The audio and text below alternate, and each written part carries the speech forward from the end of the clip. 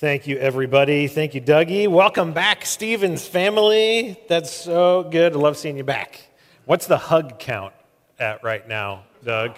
Lots of hugs. If you love Doug, give him a hug. He will appreciate that. Get that hug count up. Well, hey, everybody. I'm Nick, one of the pastors here. It's my joy to bring God's Word to you this morning. This is the last sermon in the Summer in the Psalms series that we're in.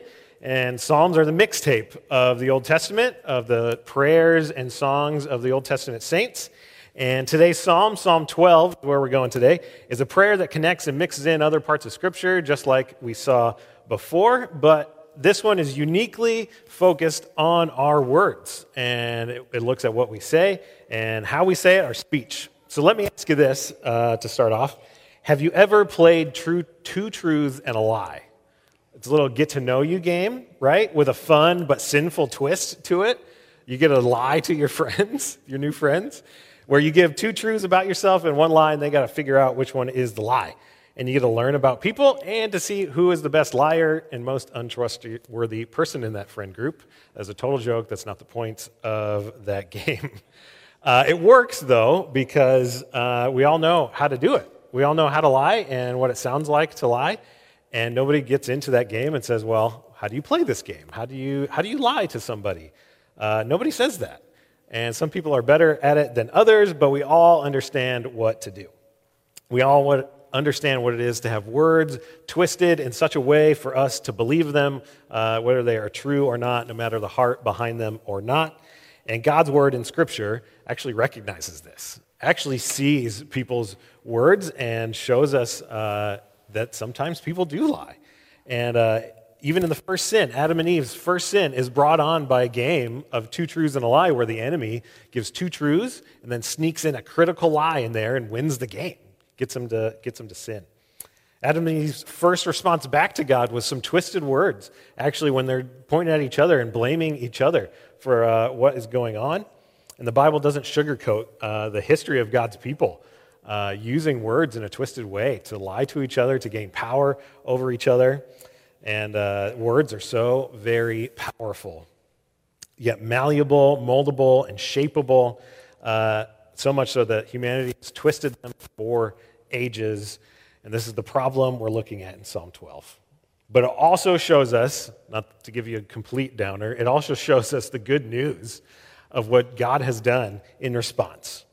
And so that's where we're going today. We're going to Psalm 12. Open up your app, open up your Bible, get there. I'm not turning anywhere else. I'll reference a few other spots, but we're not turning anywhere else today. And this psalm splits nicely into two parts. The first section is two stanzas, verses 1 through 4, and it impresses upon us that we should lament over twisted words, And the second section, which is the second two stanzas, in verses 5 through 8, they impress upon us that we should listen to the words of the risen Savior. So we'll track through it just verse by verse, take a couple verses at a time. So let's read it. Let's read Psalm 12, verses 1 and 2. Save, O Lord, for the godly one is gone, for the faithful have vanished among the children of man. Everyone utters lies to his neighbor with a flattering lips and a double heart they speak. This psalm starts out with a plea that David has for God to save him, save us. And what's the issue? Godly and faithful people are gone. Can't find them, literally disappeared. And the descriptions of godly and faithful should actually do something in our minds, and it did something in the minds of the Hebrew readers. It referenced God's own self-description in Exodus 34:6, where God says that he is abounding in steadfast love and faithfulness. We miss it in English, but in Hebrew it's apparent that this word godly or faithful in some translations is referencing that steadfast love. It's like the people who show God's steadfast love, they're gone. The second one, faithful, is or loyal in some translation. You can see in English how it connects, but that is referencing back to this God's self-description. We might miss it in English, but David, it's important for him. It's important that David shows us that this world lacks people that show God's own steadfast love and faithfulness. David sees a world of people that don't take their cues from the God of the universe, or the God who gave them life, humans don't express God's most cherished and repeated attributes. These two things come up all the time in the Old Testament. So that's problem one. Second problem, everyone lies to their neighbors. Flatterers, they have a double heart. They say one thing and mean another. They say one thing and have some other agenda behind it. The double heart comes out looking and sounding good. Flattering lips are actually smooth lips. Like it comes out smooth, easy to take in. But it comes from a place of lies. So the first problem, where there's no steadfast love and faithfulness, leads to the next problem of lies, flattering, boasting, or not boasting, that's later, but a double heart. It leads to a double heart. How big is this problem? Big. David says this is everyone. Everyone fits this bill. People that show steadfast love and faithfulness are gone. Children of man is a sweeping generalization. Everyone is even mentioned in verse 2. Everyone a part of this. Everyone is culpable. And you're saying, Nick, that's rough. And I'm saying, yeah, it also gets worse. And then you're probably thinking, hey, Nick, you preach Psalm 89, which is another downer psalm. Do you just pick all the downer psalms? No, I don't. They're just good. We're getting to the good part and the reason why I picked this psalm. But track with me together. It gets worse. Verse 3. May the Lord cut off all flattering lips, the tongue that makes great boasts, and those who say with our tongue, we will prevail. Our lips are with us. Who is master over us? So what does these two verses add?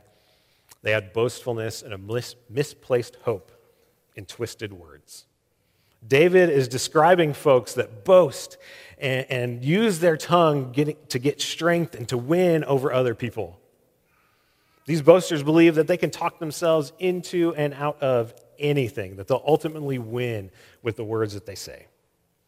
Even verse 4 shows how big this boast goes, where they say, if our lips are with us, who can be master over us? And the rhetorical answer, or the answer to that rhetorical question, is nobody. Nobody. They reject all earthly masters, and they reject the King of the universe, God himself. This person essentially says, because I can find the right combination of words, tone, and timing, I can be my own master. It doesn't matter what I say. Whether it's good or true or not, it doesn't matter. Look, this is not good. This is setting up a very ugly picture. It's an all-encompassing picture of humanity that sees people's hearts that do not value or imitate the steadfast love and faithfulness of the Lord. These good attributes of God, we just don't care. In a world that would rather use lies to gain power over people, manipulate people, protect themselves, to be strong, to be their own master, and so that they can get their way. And just because we are 3,000 years later doesn't make these words untrue. David, carried along by the Spirit, wrote God's words down for everybody at all time, and everybody is a part of this. And I'm sure we already have ideas in our head of who lies and who manipulates that we've experienced before coming against us. We know what marketing sounds like. We know what media sounds like. We've heard these twisted words before. We know celebrities and political figures and televangelists. And the other side of the conflict, we just hear lies and flattery and boast all over. Or it could be the person that just threw you under the bus at work. Or the other person that you know from a different friend group telling rumors about you, so they go up, their popularity goes up, and yours goes down. Or your own precious children. They will lie straight to your face and give you a little sin grin back, and you just recognize that those kids are sinning at that point. They're trying to blame their sibling who wasn't even in the room for something that they did. This happens, and we see it in everybody else. But it's not just other people. We can see it in ourselves. Maybe one of those descriptions hits us, and we see that the half-truth we told earlier this week is in view. The blame shifting, the feigning ignorance. Every time we hear a viewpoint that we don't agree with, and our anger gets up, and we want to use our words to prevail over them. For me, it's when I see scripture used out of context in like articles and stuff. I don't want to respond for mutual upbuilding and encouragement. I want to respond to win, to show them how I'm smart and strong and how they're wrong and dumb. And that is not good, okay? That's a confession. That is not good. Don't do that. But it's hard to do that when you read Psalm 12. And there's already a ton of distrust in other people around the world. We feel it, we sense it, and it just proves David's point at this point, that everybody has done this, us included. But it feels like sometimes like we're in a Wild West standoff and everybody's got their guns up, right? But what I'm telling you today, it's not just everybody else, not just everybody you have your guns pointed at. It's us too. So here's what we're going to do, everybody. We're going to put our guns down, nice and slow. No fast moves, okay? We're going to put them down. We're not going to throw stones today. What we're going to do is see that it's everybody, including David. David lied and manipulated. David had an affair with Bathsheba and tried to lie and manipulate to get her real husband to believe that he made the baby that he did. When that didn't work, David lied and used his words and his power to put Uriah, Bathsheba's husband, at the front line and have everybody pull back so the perfect situation is set up for Uriah to get killed. And it worked. So where I would rather have you look than everybody else is in yourself. I urge you to look at how pervasive this is, where you have seen yourself in this. I would rather have you spend your energy today not pointing your guns at other people. Just put them down. I'd rather have you spend your energy and ask, where am I lacking in my heart with steadfast love and faithfulness? Where do I twist my words? Am I placing my hope in twisted words that I can talk into and out of anything so I can protect myself, so I can gain power over other people, show them how they're wrong and dumb? Because your heart, you look inside because your heart is so intertwined in what your words, in how your words come out, that even the creator of the universe who created you says as so. Jesus in Luke 6:45 says, the good person out of the good treasure of his heart produces good. And the evil person out of the evil treasure in his heart produces evil. For out of the abundance of the heart, his mouth speaks. Our speech comes from our heart. We look internally to see where we're at with that. And when we see it, and we see the sin and the twisted words across the world today, what we should do is not get our guns up, it's lament. Lament is this holy ache and holy just pain that we feel when we see sin in us in the world. We lament that we live in a world where lies, false flattery, boasts, and oppression exist, and we have participated and been affected by it. We lament that the world is sorely lacking in steadfast love and faithfulness. We lament that we feel the need to sift through words that we hear to find the actual truth. We lament that we're presented with verbal MMA battles nearly everywhere. We lament that we have to watch our backs at work and school. We lament that we even feel the pull to succumb to this temptation sometimes. We get sad. We get bummed out. We should let this psalm lead us to lament at the vast amount of twisted words that we both say and hear, and that nobody gets a pass. And in those moments, we feel ready to prevail over another person, to use our words to beat them, to win, to be strong over another person. Psalm 12 is leading us to not attack, but to lament.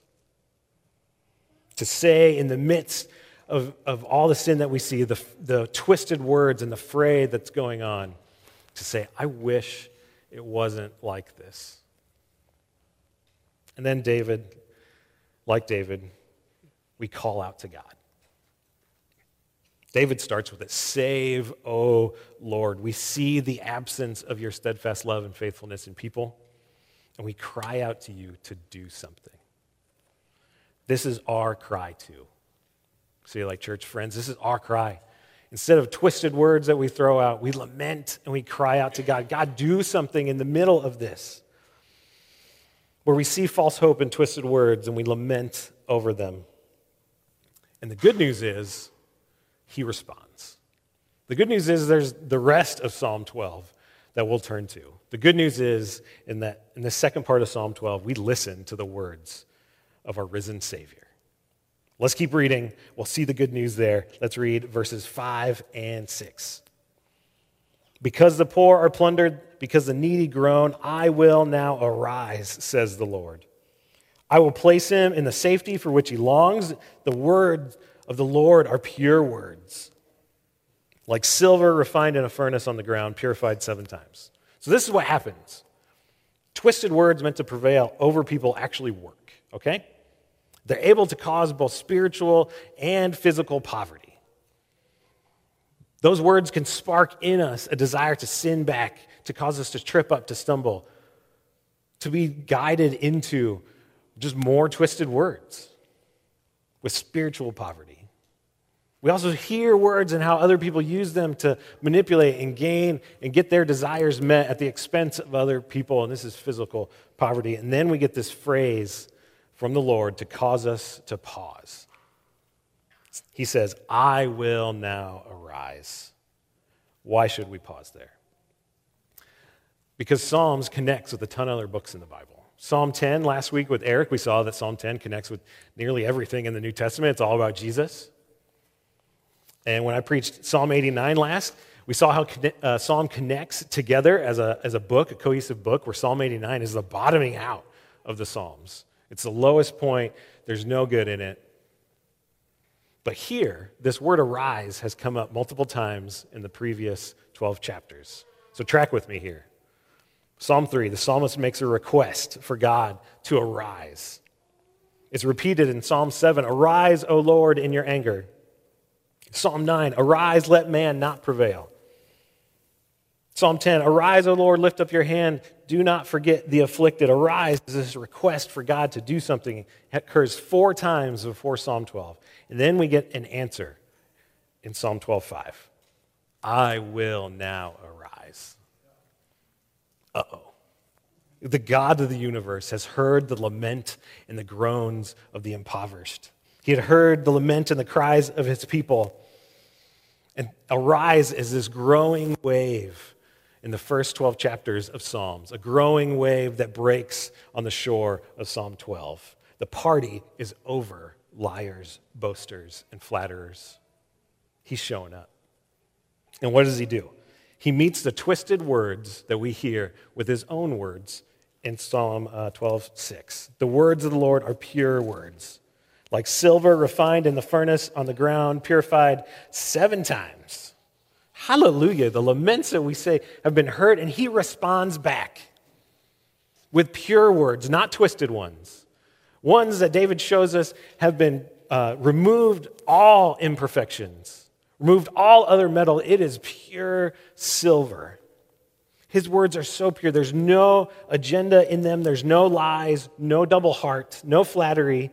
He is clear. He has clarity. You can go looking for a word out of place, and you will not find it. He meets the twisted words of the first half of this psalm with his own pure words. God's not like the friend with 0 social filter in our life. We all have them. Those friends that just say stuff and get themselves into trouble, he's not like that. He's not like the person that keeps embellishing the story and adding to it until it's like a ginormous fish story that's nearly completely untrue. We won't find a word out of place. God does not do this with his words. We are given an image of silver refined. It's 100% pure. And David is figuratively saying that God takes the time to make sure his words are true and good and come from his heart of steadfast love and faithfulness. And we need him to speak. There's nobody else's words that we need more. Not mine, not Dougie's, not anybody else's.